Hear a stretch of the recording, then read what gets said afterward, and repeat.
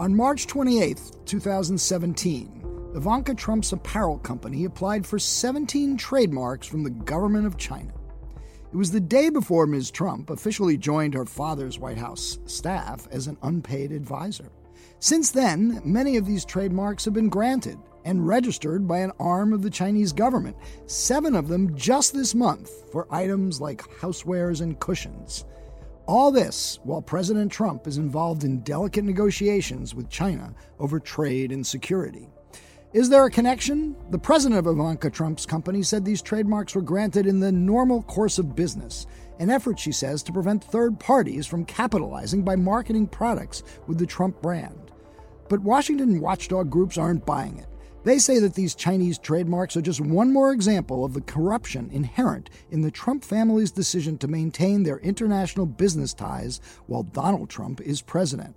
We'll talk today with the chief of one of those watchdog groups, Norm Eisen, the former ethics advisor to President Obama, on today's edition of Skullduggery. There is absolutely no collusion. I didn't make a phone call to Russia. I have nothing to do with Russia. Everybody knows it. Because people have got to know whether or not their president's a crook. Well, I'm not a crook. I told the American people I did not trade arms for hostages. My heart and my best intentions still tell me that's true, but the facts and the evidence tell me it is not. I did not have sexual relations with that woman. The British government has learned that Saddam Hussein recently sought significant quantities of uranium from Africa. How many times do I have to answer this question? Can you just say Russia yes or no is a ruse. I'm Michael Isikoff, chief investigative correspondent for Yahoo News. And I'm Dan Kleidman, editor-in-chief of Yahoo News. We've got a lot to talk about this week, a lot of news always on the Mueller front. We're still waiting for that interview, if it's ever going to take place. More news on some of what Mueller is looking at on the obstruction front. The Times story about his efforts, continued efforts to get Attorney General Sessions to reverse his recusal on the Russia investigation. You know what I love about that story? So Sessions has to fly down to Mar-a-Lago because he can't get Trump on the phone. He needs Trump to sign off on the immigration policy, and Trump won't return his phone calls. So his staff tell him, all right, get on a plane and fly down to Mar-a-Lago and, doorstep him. And so once he finally gets an audience with the president, Trump just berates him again about his decision to recuse himself. And then on Wednesday, Trump reacting to some I guess positive remarks that Trey Gowdy made on Fox News, where Gowdy is agreeing with him in a sense that, maybe Sessions should have, before he told him that he was going to take the job, maybe should have told him that he might have to recuse himself because, after all, there are plenty of other good lawyers out there that he could have hired. And then he repeats that, and then Trump writes in his tweet, I wish I had, as in I wish I had fired Sessions. So he's still saying that. It's just kind of amazing. Sessions strikes me as our first abused attorney general, sort of like an abused spouse. And I don't know, I can foresee some kind of Justice Department conference on spousal abuse and attorney general abuse. But you know what I really want to focus on today, and we're going to do it with our first guest, our colleague Hunter Walker, is that really fascinating New York Times documentary on the New York Times that is airing on Showtime. I guess it's 4 parts. The first part aired last Sunday about the struggles and tensions in trying to cover this White House, which is unlike press coverage of any other White House for all the reasons that this is such a precedent-breaking, shattering administration. But Hunter has a cameo role in this documentary. A great question he asks of Sean Spicer Early on, in the early days of the administration, after, if you remember, Devin Nunes, the chairman of the House Intelligence Committee, had made a midnight run to the White House to gather evidence about the supposed unmasking by Obama administration officials of people in the Trump orbit. And Nunes was claiming, and the White House was claiming, I gather, that this was done by Nunes on his own. The White House played no role. And Hunter challenges then Press Secretary Sean Spicer on this. But isn't it abundantly clear that at least some White House officials had to be involved in him getting information here because they would need to help him access the complex? I cannot get into who those individuals were. The thing is, it was a great question, and you had to see Sean Spicer's face. It was this classic deer in the headlights. He just had no idea what to say, stammering, kind of looking away. And the great thing in this documentary that they showed it is you see they cut to the New York Times editors who were watching this in the Washington bureau, and they're just cracking up and rolling their eyes, and they realize – because they had broken this story on Nunes, and at the time it was a big, important story. They just realized that they had Sean Spicer and the White House dead to rights on this, and Hunter exposed that brilliantly. So let's bring Hunter on. Yeah, how are you, Mike? Great, and a great little cameo there in the Times, Doc. Thanks. My phone was blowing up a little bit this weekend because I guess a lot of people were watching. I certainly wasn't expecting that. I think I texted you in real time. Yeah. And you were at the beach. You were unaware you had briefly become a media star. Yeah, I didn't get to watch it immediately because I was doing a little exile on the beach this weekend. Well, there is no exile on this job of covering the Trump White House. What'd you make of the doc, by the way, overall? I think it was pretty good. I think a lot of the enmity that we see towards the press comes from people who are not necessarily too familiar with the process and the work that goes into it. So I do think that the documentary does expose how hard journalists are working. It shows that, there's not really agenda behind it, and also that the sources are real, which challenges one of the president's big narratives. I would say, the downside is that any time there's a movie about journalism or we participate in a documentary, it's easy to get a little self-important and grandiose with some of the dramatic office footage and I'm sending the tweet. Is the tweet ready? Yes. Press publish. I mean, it gets a little kooky, but, on balance, I do think it's pretty good. And this documentary, movies like Spotlight, shows that, however I might cringe as a reporter, I think the public does have a lot of interest in this type of content. For me, the most telling moment in that documentary was, I think it's Jeremy Peters is covering the CPAC conference in February 2017. I was there because I remember Trump is there. And when Trump uses the phrase enemy of the people to describe the press, and you can see Jeremy Peters it's a very small flinch. Wow, did I just hear what I heard? That was a phrase I don't think any of us ever expected to be uttered by a president talking about the people in our profession. It's something that sort of rings historically along the lines of what we've heard from dangerous demagogues of the past. That to be reminded of it was pretty striking for me. Yeah, and then you see how that tone and rhetoric and that view kind of reverberates across the land. So there is a scene later in the show when one of the investigative reporters not working on the Russia story, I think is reporting on the administration kind of rescinding all these regulations. Eric, I can't remember his name, but he's out in somewhere out in rural America, and he goes to interview some farmer.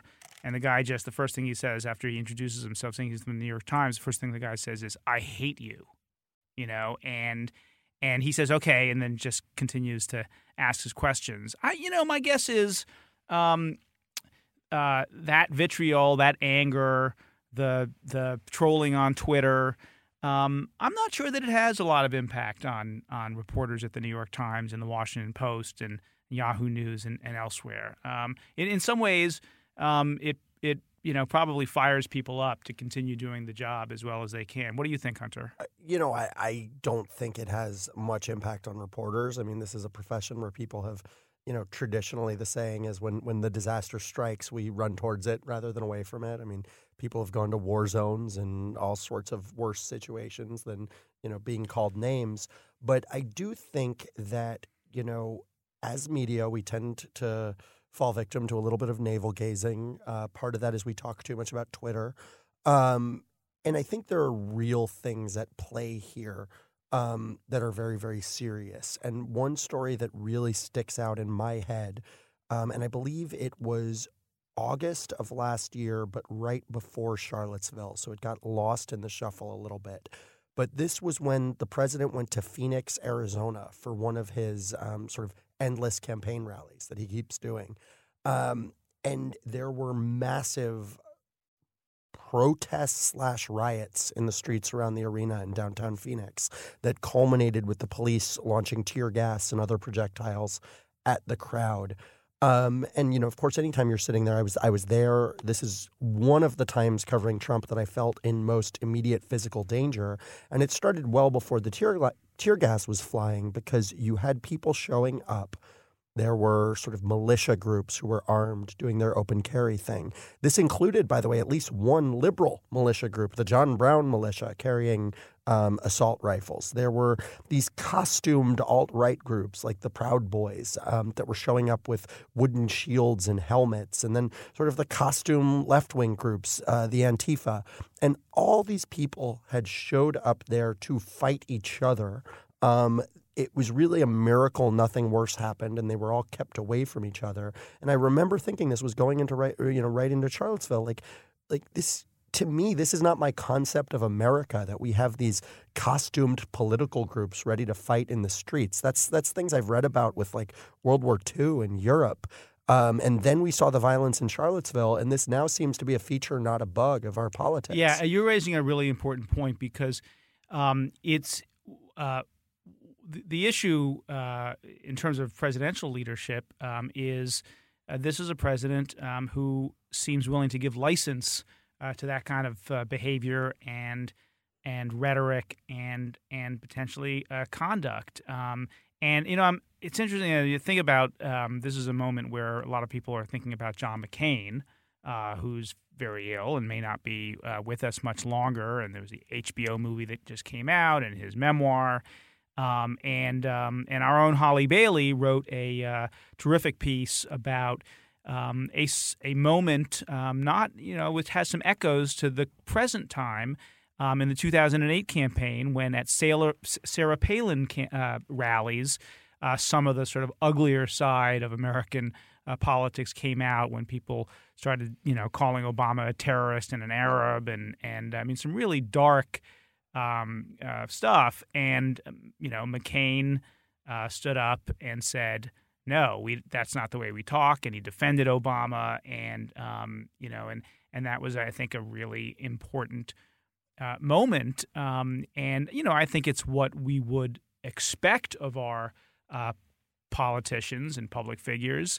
But Trump is very different, and will we revert back to the values that McCain exhibited, or have we broken across some red line and created some really bad precedents? I don't know what you think about that, Mike. God knows where we're headed with this president and administration. And obviously, a lot is going to depend on how things go in the elections. But Hunter, give me a sense of what it's like these days inside the inside the press corps covering the Trump White House. It seems that Sarah Sanders is now so far isolated herself from the press corps, other than a few hardcore loyalists, that these press briefings seem just more and more divorced from reality, I guess. Yeah, I mean, I used to, and that clip we were talking about was from an earlier time. I used to go to the briefings all the time. I go to them much less now, in one part because there are so many less briefings. And the briefings that we do have are seem to be so much shorter than before, and also seem to have so much less real information. I mean, there was that whole uproar over the fact that at the White House Correspondents' Dinner, the comedian made fun of Sarah's reputation for lying. But she does have that reputation, and it's a combo of, and maybe it's unfair to pin it all on her, but between the president and his outside legal team and his allies, the story shifts so often. There are those attempts to obfuscate, like we saw with, Spicer on that Nunes story that I questioned. So, the information that comes through at the briefing is bad. There are less briefings and they're shorter. So I think that, there's this weird oppositional relationship between the press corps and the White House comms staff that is odd. I mean, this is I moved down to Washington to cover Trump, so I don't really have a basis. But, people should keep in mind that we all work in the same building, the White House press corps and the staff. We should be colleagues in a certain way. I mean, obviously, the relationship is at its core adversarial, but, there should be work that's getting done together, particularly, policy rollouts, background conversations of what White House strategy is. And we should be able to do this with a cordiality. But Hunter, but in another way, this president actually is more transparent than previous presidents we've had. We were talking about this before the show, that he doesn't give a lot of formal press conferences. The daily briefing has become, a joke in a lot of ways. But Trump kind of is more spontaneous than a lot of other presidents. He'll do these pool sprays where all of a sudden he'll start, saying things, the kinds of things that presidents typically don't say. Sometimes they turn out to be lies. Other times they turn out to be pretty revealing in ways that, you wouldn't necessarily have experience with a Barack Obama or a George W. Bush. So, yeah, I mean, let me break down for a second what Trump does and what he doesn't do. One of my big pet peeves is that Trump has held one formal solo press conference as president. I believe it was February 2017. And it's traditional for the president to do that at least at an annual basis. If you remember Obama, before he would go on his vacations to Hawaii, used to do that big year-end briefing. Even Putin has an annual year-end press conference. So I think Putin may be ahead of Trump in giving press conferences since over the last year and a half. Absolutely. And talking about that polarized environment that we're in, whenever I make this point, I get Trump supporters yelling at me on Twitter. But he has press conferences, and they're right in a sense. What he does is these what are called 2x2s, where he appears alongside a foreign leader. And what happens at those is that each leader picks two members of the press corps that they take a question from. But what we've seen is that Trump often picks conservative outlets where he gets these questions at 2x2. So it's really not the same thing as a full press conference where he faces his press corps and gets a wide and surprising range of questions. They're also cutting down on the briefing, but what you were alluding to, I recently was talking to Martha Kumar, who's one of the foremost, really, scholars of presidential procedure, and she keeps stats on everything and works with us in the White House basement. And I was saying, what do you think about this press conference issue? And she said, look, in one sense, Trump is way more transparent than other presidents. He has not done network interviews. He's not done press conferences at the rate of others. But these informal sprays where the pool's brought into the Oval or the cabinet room are very unusual, and he's done them at a rate that his predecessors have never before. And so, because you never know what he's going to say, because he doesn't exercise a lot of discipline, and sometimes you get like the last thing that entered his mind. Yeah, I mean, what'll happen is, and I've been pulled for this on a couple occasions, you'll get brought into somewhere like the Oval or the Cabinet Room, and Trump will just do this freewheeling thing where if he's in the mood, he'll take questions for 30 or 40 minutes. Yeah. And what's interesting, what's good about that is you get the president talking to reporters for 30 or 40 minutes. I never would want to speak out against that. I think that kind of transparency is great. What's bad about it is it's a more limited press corps. And also in a press conference, if I ask you a question, in full view of the cameras and you ignore it and it was my turn to ask a question, you don't look good. Whereas in these settings, we're often ushered out of the room when the president is done. So we'll get answers to some things, but not to others. And it is a little more controlled than it might seem. Well, the other thing we know about Trump, and we saw this in the Times movie in the Fourth Estate, is he's also willing to call up a beat reporter and go off the record. And I had an old boss, Meg Greenfield, who was the editorial page editor of the Washington Post, who used to say in Washington, the real record is off the record.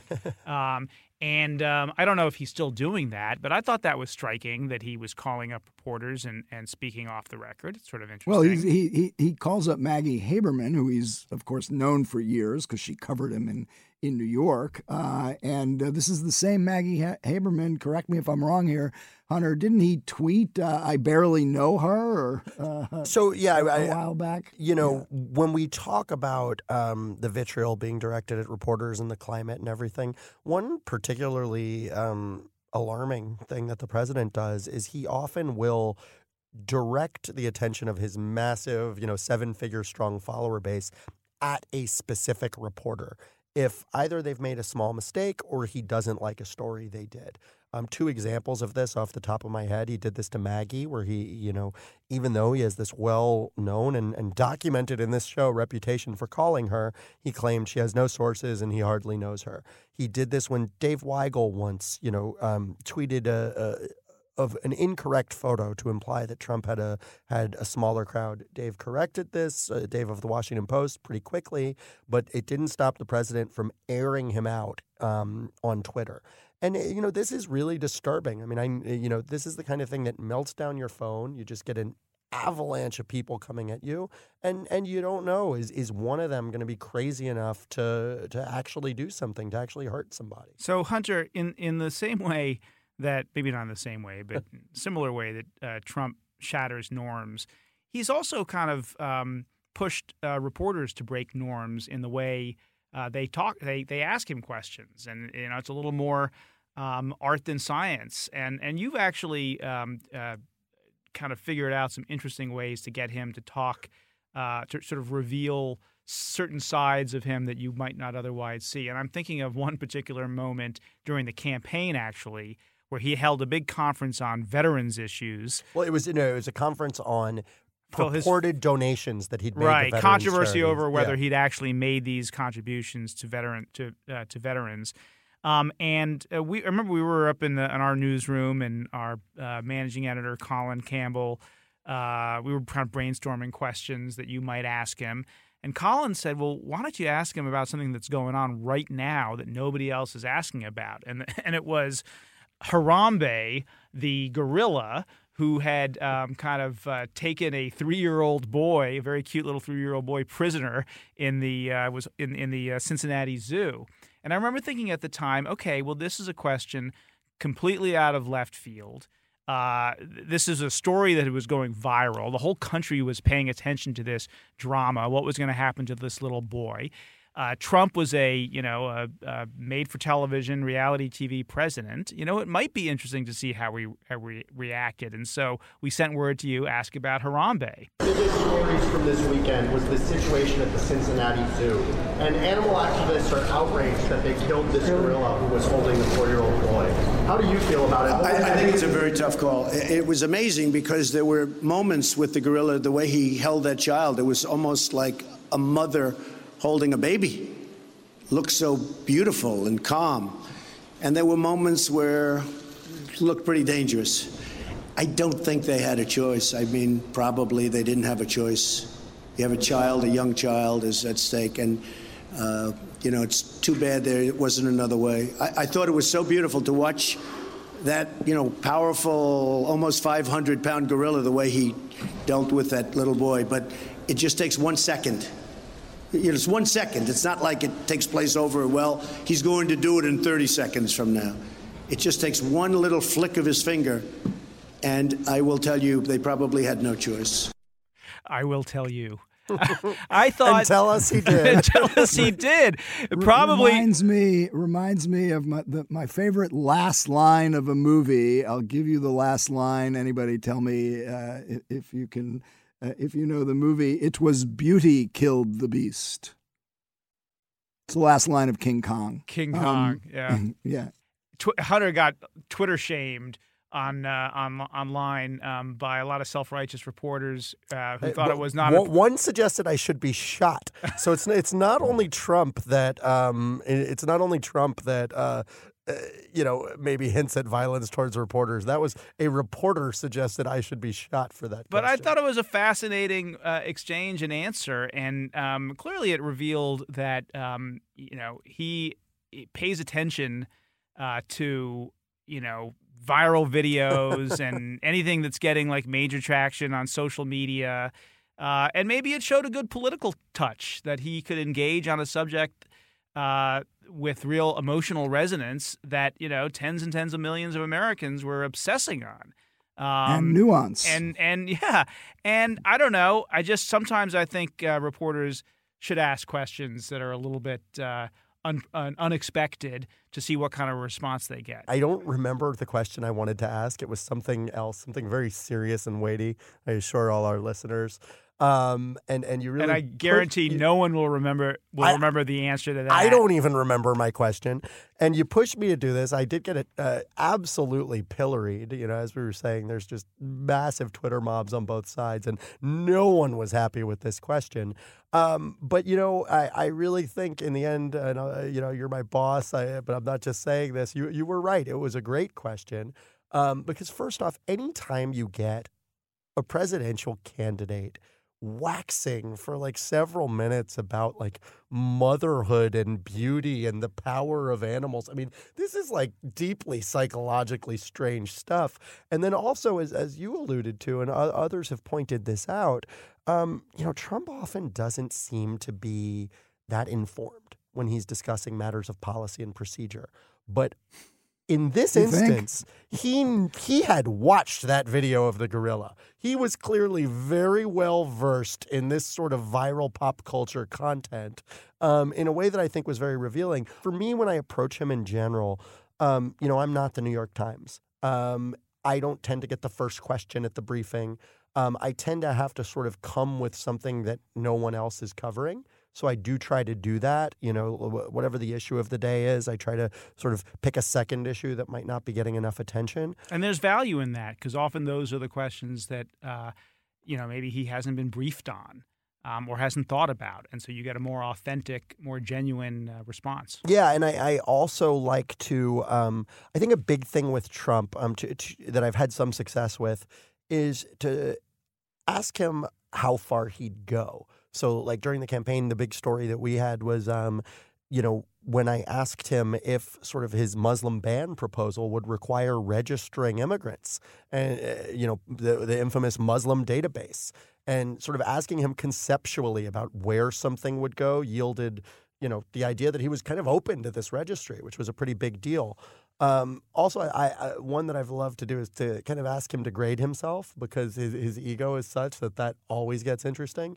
So like when he was with the governor of Puerto Rico, I was in the Oval Office for one of those marathon sprays. And I said, how would you rate your response to this hurricane where, about 80% of the island didn't have power for an extended period? And he gave himself a 10, which was sort of a mini controversy. So I like to get more outside of the box and conceptual when I question Trump. But then one thing we have to do, which again, gets the Twitter mobs mad, is part of making those sprays happen is you have to engage him. He can very easily just kick us out, A, when he gets a question he doesn't like, or B, right off the bat.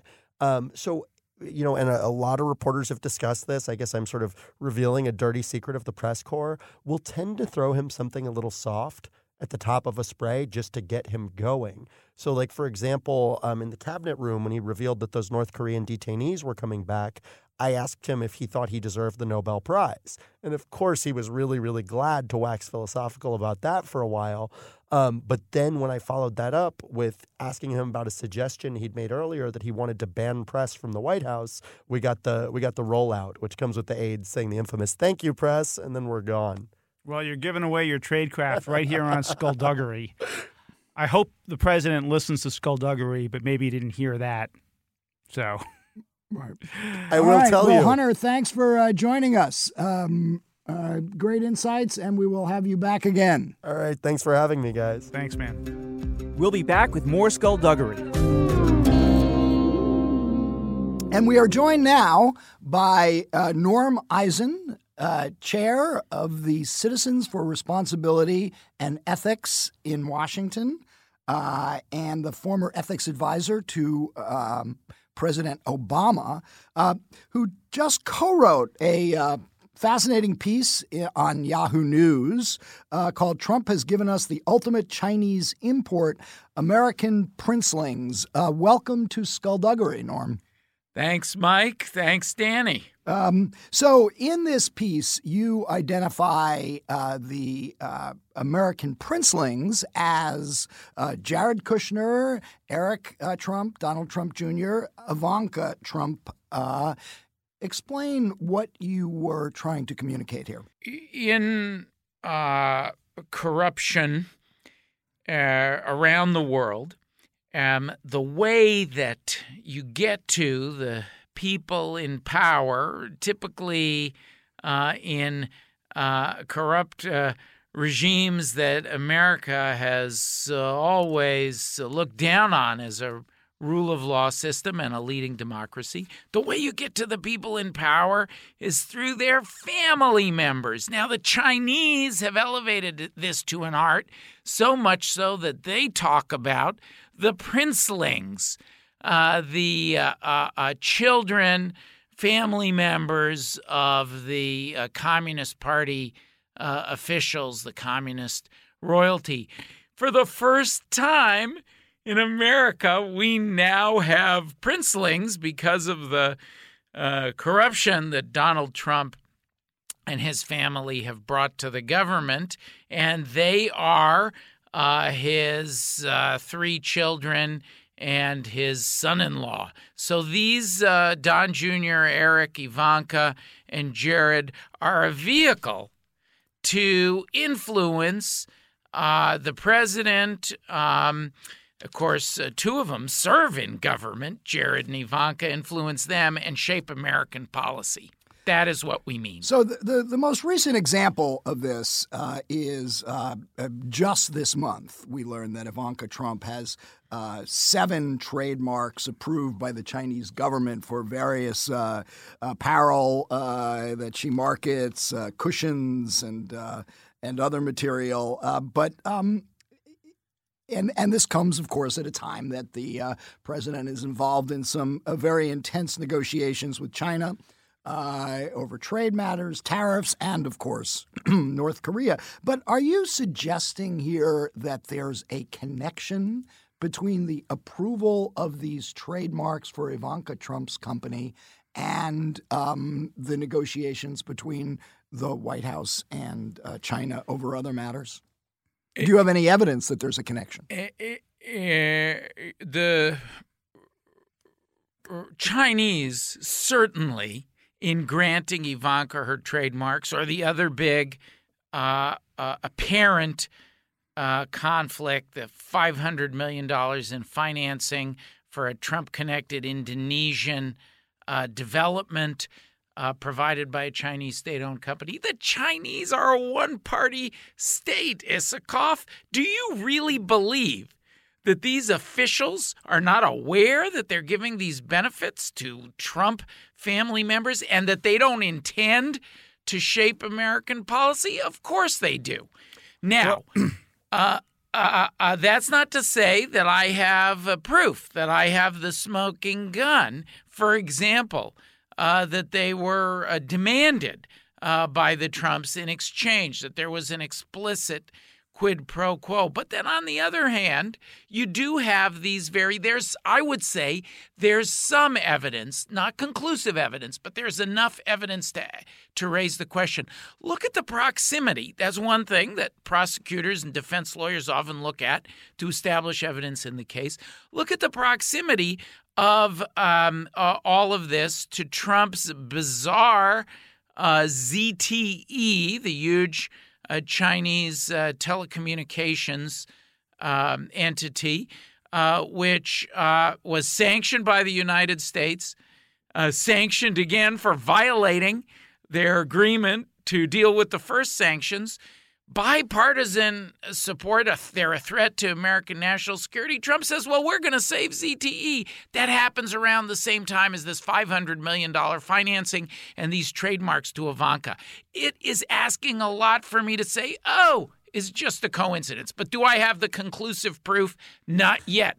I think we may get it, but not yet. Well, and Trump did that in a tweet. I think he just said he wanted to save ZTE. And it runs, of course, completely counter to everything he was saying about China during the campaign and actually during most of his career in public life, such as it was, which is that China is stealing our jobs. And we need to save American businesses and American jobs. So it just seemed sort of strange that he would kind of turn that around. But I think with Trump, I mean, you tell me if this is right. His business over the course of many decades of business sort of opportunities were drying up in the United States, and they were kind of increasing their global footprint and actually not doing that much business in Western Europe and highly developed economies, but actually in developing countries, emerging countries, and in these places where the connections between private businesses and governments, in most cases, dictatorships or ruling royal families. I mean, they're totally intertwined. So the other example that I think you mentioned in your Yahoo News piece is Jared Kushner's, the Kushner family's flagship property, 66 Fifth Avenue. And there's some news there that I think concerns you as well. Tell us about that. Well, that's 666 Fifth. Jared led his family into a disastrous purchase of this property. They overpaid for the property. Its value is underwater. They have a big balloon payment coming due. And the Kushner family doesn't know what to do about this. They're now on, it looks like they're on the verge of getting Middle East financing for the property. Now, why does that matter? And in fairness to Jared, he's somewhat stepped away from it. But why does it matter? The thing he hasn't stepped away from is Middle East policy issues, and he's making decisions about Qatar, about the UAE, about Saudi Arabia, momentous decisions, flip-flopping. The Trump administration seems to be gravitating in ways around these issues that track with the financial investments or prospective financial investments that are targeting the Kushner family. So again, it's the same pattern as the Chinese money. You wonder, is our policy being influenced on these incredibly intricate Middle Eastern issues where the Qataris are being squeezed by their neighbors? We shouldn't have to ask if that policy is being framed by the economic interests.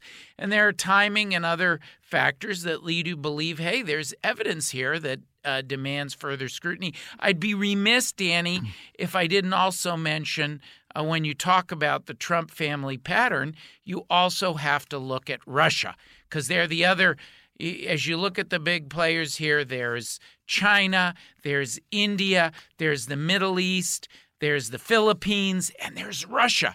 And with Princelings, Don Jr. and Eric and Trump himself, there's, again, evidence of a lot of Russian money that has come into their enterprises when other financing sources dried up. So all the hot spots. Okay, Eisen, let me challenge you a little bit on some of what you've said here. You said we've never seen anything like this. Now, I've been around Washington for a while, as have you. I remember Billy Carter registering as an agent of the Libyan government. I remember Tony Rodham and Hugh Rodham, the brothers of Hillary Clinton, getting involved in a $118 million hazelnut scheme with a political boss in Georgia who was a rival to the then U.S.-backed president of Georgia. And in the administration in which you served, surely you remember Burisma Holdings, the Ukrainian gas company owned by a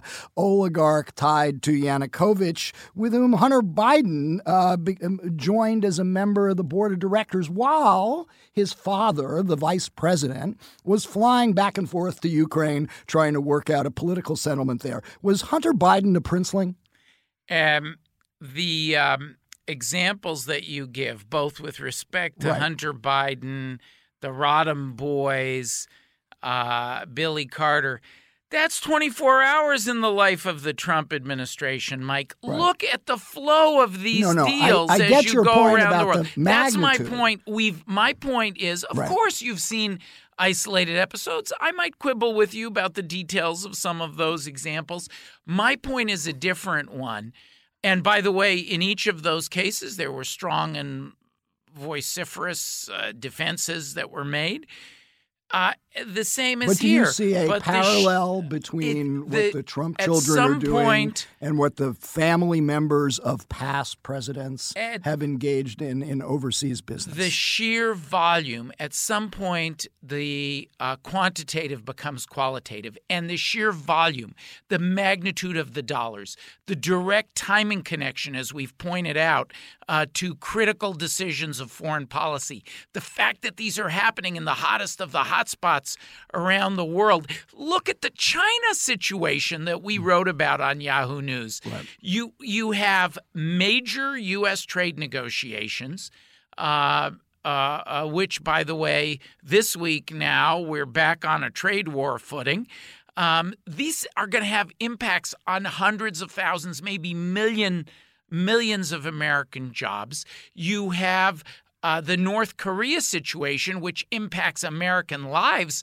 I mean, last year we were on a possible nuclear war footing. People were talking seriously about nuclear war, and if these negotiations go bad, which we require China for, we may be on that footing again. So it's American blood and treasure at stake, and that's happening over and over and over again in every hotspot in the world. So, Norm, and it's connected. Here's the last thing. I want to make one last point. It's connected to the president's pocketbook. Right. Because the president refused to let go of his businesses. So every one of these examples, almost everyone, directly hits the president's pocketbook. That's also different and unique. So the fundamental concern here is that policies in the United States interest, this is American national and economic security, are being subverted by the financial, personal interests of our elected leaders who and their children who have all of these connections. But my question is, well, what can you do about it? I mean, other than write a whole bunch of op-eds, and we're glad that you grace our pages, our virtual pages. I mean, do you have to have, you can say, hey, the Trump children and Jared Kushner should divest all of their holdings, but they haven't done that. I guess they've done a little bit of that, but they haven't really done that. Trump hasn't really done it. Are our conflicts of interest has not? Are our conflict of interest laws not strong enough to deal with this? I mean, at the end of the day, what do you do? Well, I do believe there's going to be accountability for this. So we know that Special Counsel Robert Mueller is looking at some of the connected financial issues. There's indications what in of particular that. are you referring to there? There has been reporting that Mueller has made inquiries about Russia-related subjects, so financial subjects. So we'll see if it turns out to be true. Not clear if it's connected to the president's own business. That's true, but the two of you know full well the limits of public reporting. In fact, I doubt I could be podcasting with two journalists who know better the strengths and weaknesses of public reporting on pending government investigations. There are some indications out there. We'll see if it's true or not. Number two, the Michael Cohen investigation in the Southern District of New York. There, we know Cohen was representing the president on all of the global deals that Isikoff was asking me about for years. And not just the president. He was traveling with the Princelings to do these deals. And today, another 1 million pieces of evidence were turned over by the special master, former Judge Barbara Jones, to the government. So there's a vast trove of information. It may well include this. So there's potential accountability there. That's the criminal process. Civil. Yeah, you've also, I want to get to that because you've got a lawsuit that's multiple. challenging the president's business interests as a violation of the emoluments clause of the Constitution. Bring us up to date on where that stands. So the emoluments clause, foreign emoluments clause, the Constitution, the framers felt so strongly that a president should not be able to do exactly what Donald Trump and the Princelings are doing, travel around the world and hoover up huge amounts of cash and other things of value, like trademarks, from foreign governments. They put it in the Constitution, and they call these things of value emoluments. The president is disdaining this constitutional limitation on foreign swag. Congress is of his own party and supine. So we've gone to court around the country, and CREW, my organization, watchdog group, represents the co-counsels with the Maryland and D.C. AGs to represent those jurisdictions. We have a case in Maryland. The AGs, the state and the District of Columbia, were granted standing. So they overcame the first hurdle. And now we're having a hearing in June on the scope of the emoluments clause, and we're confident that the judge is going to allow us to determine if the president's behavior. This lawsuit is focused on the Trump Hotel, but many of these same regimes are passing through the Trump Hotel. Right. Judge is going to allow us to, we believe, the judge will permit us to take discovery. We have another case in New York on appeal to the Second Circuit raising the same issues. Over 200 members of Congress have filed the lawsuit. That's pending here in D.C. So I think there's going to be some accountability through the civil system as well. Do you see this? Let me ask. Hey, hold on. Do you see this Chinese ZTE case as being potentially a violation of the emoluments clause? Because I guess, as I understand it, the Chinese give they give them $500 million to the Indonesian developers to build this theme park, and of course the Trump company is heavily invested in this theme park, so that benefits Trump. Is that potentially a violation of the emoluments clause? Yeah, when you say theme park, it's a whole enormous development with Trump hotels, right, or Trump properties. And the developers, the principal developers, have described in one of their promotional sets of promotional materials they're partnering with the Trumps, and we know that President Trump has maintained his financial interests in the Trump enterprises. So yes, that's my view. That's cash that goes directly to the benefit of Donald Trump. That is an emolument. It's the challenge in suing Donald Trump is you've got to constantly he becomes so increasingly brazen. You have to constantly be developing new litigation.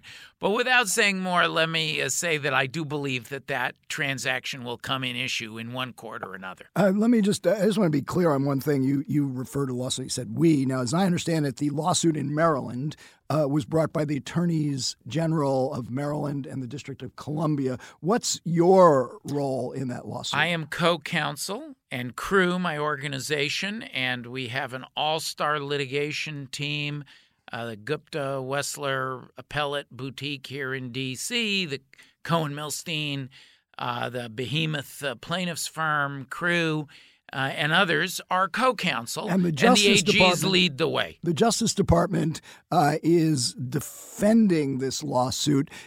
Does the president have his own attorneys in this case? This is a very interesting case because, Mike, one of the fascinating things, this is the first time in American history, almost a quarter of a millennium of the life of our country, that a president has been brazen enough to openly take emoluments. Ronald Reagan sought a legal opinion on whether he could even accept his state pension, because there's a domestic emoluments clause, too. You can't take from foreign governments. You can't take from the states. No president has dared to do it. It's all litigation of first impression. In the Maryland case, we're not only suing the president officially, and DOJ has appeared to defend him, we're suing him in his personal capacity, too. In case he tries to say, hey, I'm not taking these emoluments in my presidential capacity, I'm taking them personally. We got him there, too. I assume Michael Cohen is not representing him in this matter. We're not lucky enough to have Michael Cohen as opposing counsel in this matter. The president has outside counsel that's representing him in his personal capacity. Right. DOJ represents him in as an official capacity. Okay, look, this is a lawsuit. It's obviously going to be appealed. Whatever Judge Massetti, who is the judge of record in your case, rules, we're a long way from getting resolution, and probably well after Donald Trump's first term of office is up. If the Democrats get back control of the House in November, in your view, would this be grounds for an article of impeachment against the president? First of all, I think you're being too pessimistic about the timetable for the case. Judge Massetti and the litigants have moved very, very briskly. It's accelerated. We had very rapid briefing on the motion to dismiss. It's almost concluded as the president in his personal capacity. We're having our second hearing in June. And we believe we can, because the legal issues are laydowns, do some discovery and bring it to fruition rapidly, certainly more rapidly, even with the possibility of appeals, than that timetable. But Norm, isn't this... Secondly... All right, go ahead, and I'll follow up. To answer, Mike, on Congress, I think it's important, should the Democrats be successful, that they exhibit a sense of the same sense of fairness that has been so woefully lacking on the part of the majority in the House of Representatives. In the Senate, it's been somewhat of a different story. We've seen a true bipartisan inquiry in the Senate Intelligence Committee, the opposite of what's happened in House Intelligence. But I'm not hearing an answer to my question. The answer is that it's too soon to talk about such things. They're going to need to do a review of the emoluments questions in the House of Representatives. They're litigating the issue in Congress. They care about it. They're going to need to do a review. They're going to need to do a fact-finding. I'm not even in discovery yet. So I think it's premature. But just getting back to the courts for a second and the litigation there, as I understand, this is a case of first impression. This has never actually been legally tested in the courts. And you have two judges anyway who have disagreed. Isn't this a case that, I could imagine there being a conflict in the circuits, not to be too legalistic here, and that it goes all the way up to the Supreme Court. That takes a long time. It's a very conservative court. So it's still a tough road ahead in terms of the litigation, isn't it? Well, if you look at other constitutional questions of first impression, like Muslim ban, the timetable on that is well within the president's first term. We're going to get some kind of preliminary answer on that in June. Mm-hmm. So I think in terms of timing, it's still feasible. The wheels of justice grind slow but fine, and I do think we can, if there's a circuit split, we can resolve things reasonably expeditiously as possible. Now you are the as we mentioned before, the chair of CREW, Citizens for Responsibility and Ethics in Washington, which for many years had a reputation as a bipartisan ethics watchdog. Then a number of years ago, you were taken over by David Brock, who is a intense partisan. He ran a super PAC that openly aligned with Hillary Clinton, coordinated with Hillary Clinton during the presidential campaign. What role does David Brock play in CREW and in deciding what cases you're going to get involved in and what complaints you're going to file? None whatsoever. When I came back, of course, I rotated out of CREW, was serving in government. When I came back on the board of CREW, David left the board, and he was replaced by a rock-ribbed, longtime conservative, Richard Painter. Painter and I have restored CREW to its firm bipartisan roots. We have a number of other board members who are Republican.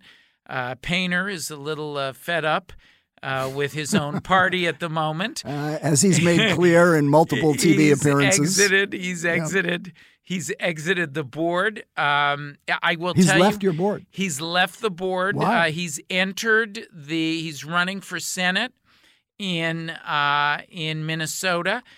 He's entered the Democratic primary. And, of course, he had to leave the board when he did that. He's only done that because, as he said, he's so alienated. His own party has been captured by the pro-Trump forces of unreason. But because whatever your partisan bent, if you're running for office, you got to get off our board. Painter is off the board. But we're back to Cruz. I never talked to or see Brock. What's the last Democrat you've chastised? I can tell you that when I go and talk to groups on the Hill, that I get chastised by some of the Democrats we've gone after over the years.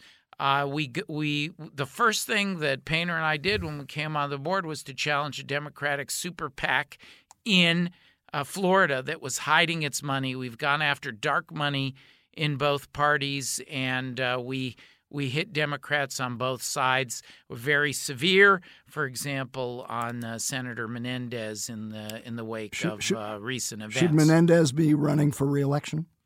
Well, we don't comment, since you've got me in my nonprofit guys. We don't comment on whether people should or should not run for re-election. But you concur in what the Senate Ethics Committee's rebuke of Senator Menendez. CREW has taken a very tough. Okay. I'm now gonna free you from this classic. Yes, and Kelsey is standing here frantically. Issacoff and grilling. Oh, he was pretty by Issacoff standards. He was pretty gentle on next time when you come back to Skullduggery, we're gonna do it live from the Trump International Hotel. Let's do it, boys. I doubt we'll make it more than 5 minutes into our live podcast before security shows us off the premises. I love the challenge. Tell Kelsey she's got to wait 2 more minutes because I'm going to let you 2 more minutes. I'm going to let you plug your new book that's coming out. This is the other side of Norm Eisen's profile, the literary side. So you have, first of all, you served under Obama as ambassador to the Czech Republic, and you have a new book coming out called the The Last Palace, and it's based on The Last Palace. The Last right? Palace. And it's based on the house, the grand house that you lived in Prague with your family, called the Peček Villa? Villa Peček. The Villa Peček. The Villa Peček. Which was dubbed the last palace built in Europe by John Updike when he visited the place. You know, Danny and Mike, when I reported for duty in Prague as our U.S. ambassador there to show up in this gorgeous house, one of the most beautiful owned by the United States anywhere in the world, I was shocked to discover under an antique table, a swastika branded beneath the table.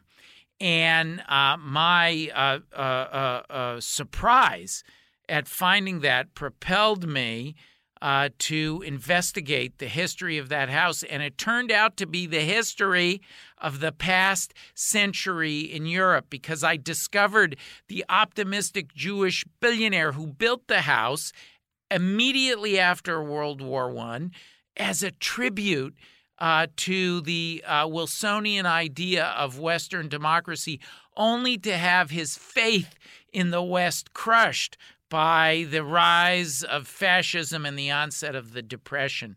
And he was replaced by a cultured, complicated German general. The Germans occupied Prague, including that house, and the general was transformed by living there until in the last days of the war, he took on the SS to save that house and Prague itself from destruction.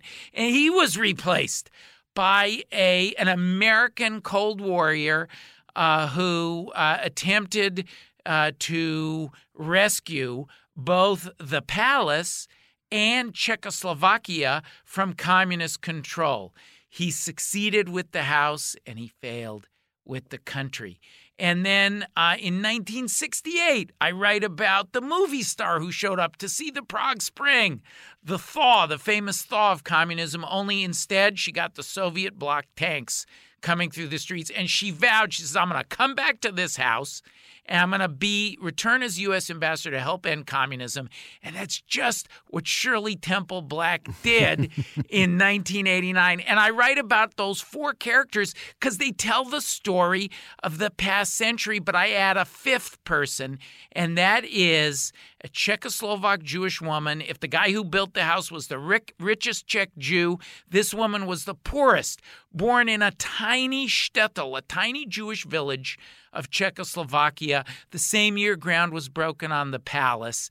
And her experiences, the Holocaust, surviving that, communism, escaping communism, she came to the United States and she sent her son back to Prague to live as U.S. ambassador in that same palace and to fight the contemporary Putin-led rise of illiberalism in Europe.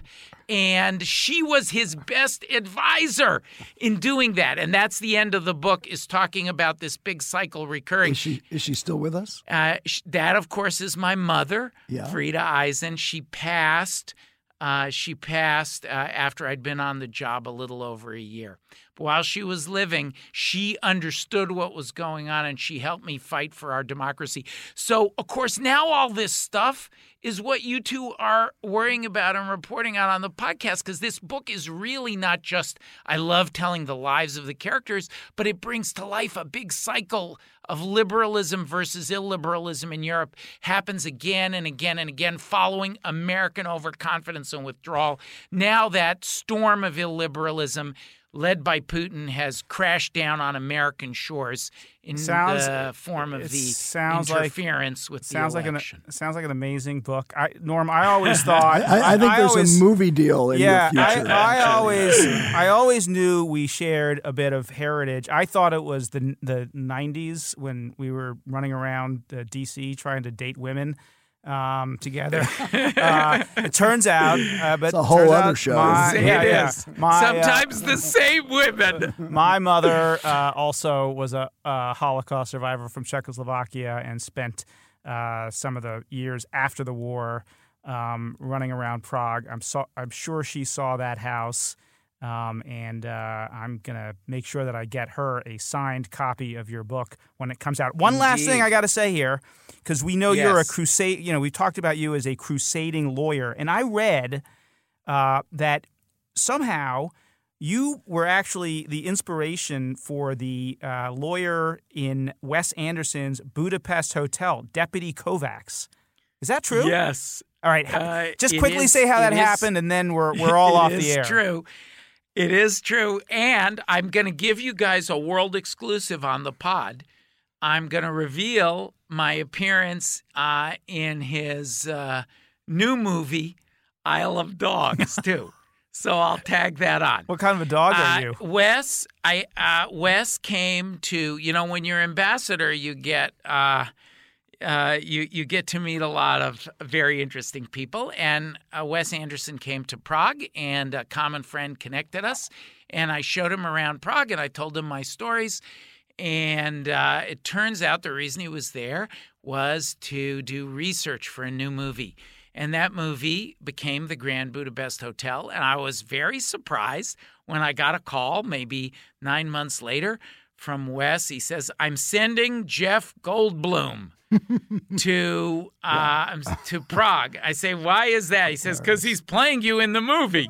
He's the ethics czar of our movie. And Jeff came, and both Wes and Jeff have become very good friends. And he came, he wore he's a method actor. He says, may I put on one of your suit jackets? And I loaned him a suit coat to wear, and he monitored me for a 24-hour period, stayed with me to absorb the role. And then I visited the set. And so it was a super fun thing for me. And you'll see me there in the if you look at the very end where they do the acknowledgments, and they were kind enough to invite me to the movie premiere, and it was so fun. And you'll see me in Isle of Dogs too, because at the very end of the movie, there's screenshots of how the characters become government officials, and they identify one of the government officials, ethics czar.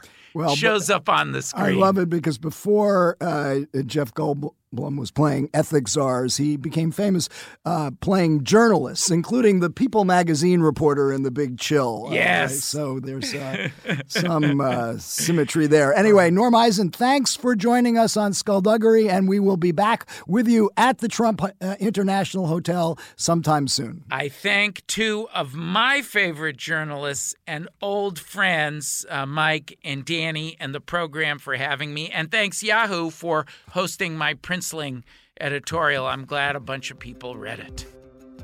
Many thanks to Norm Eisen and Hunter Walker for joining us on this week's episode. Don't forget to subscribe to Skullduggery on Apple Podcasts or wherever you listen to your podcasts. And tell us what you think. Leave a review. And SiriusXM subscribers, you can now listen to Skullduggery on POTUS Channel 124 every Saturday at 11 a.m. Eastern Time, with replays on Sundays at 12 a.m. and 3 p.m. Eastern Time. So check it out. We'll talk to you next week.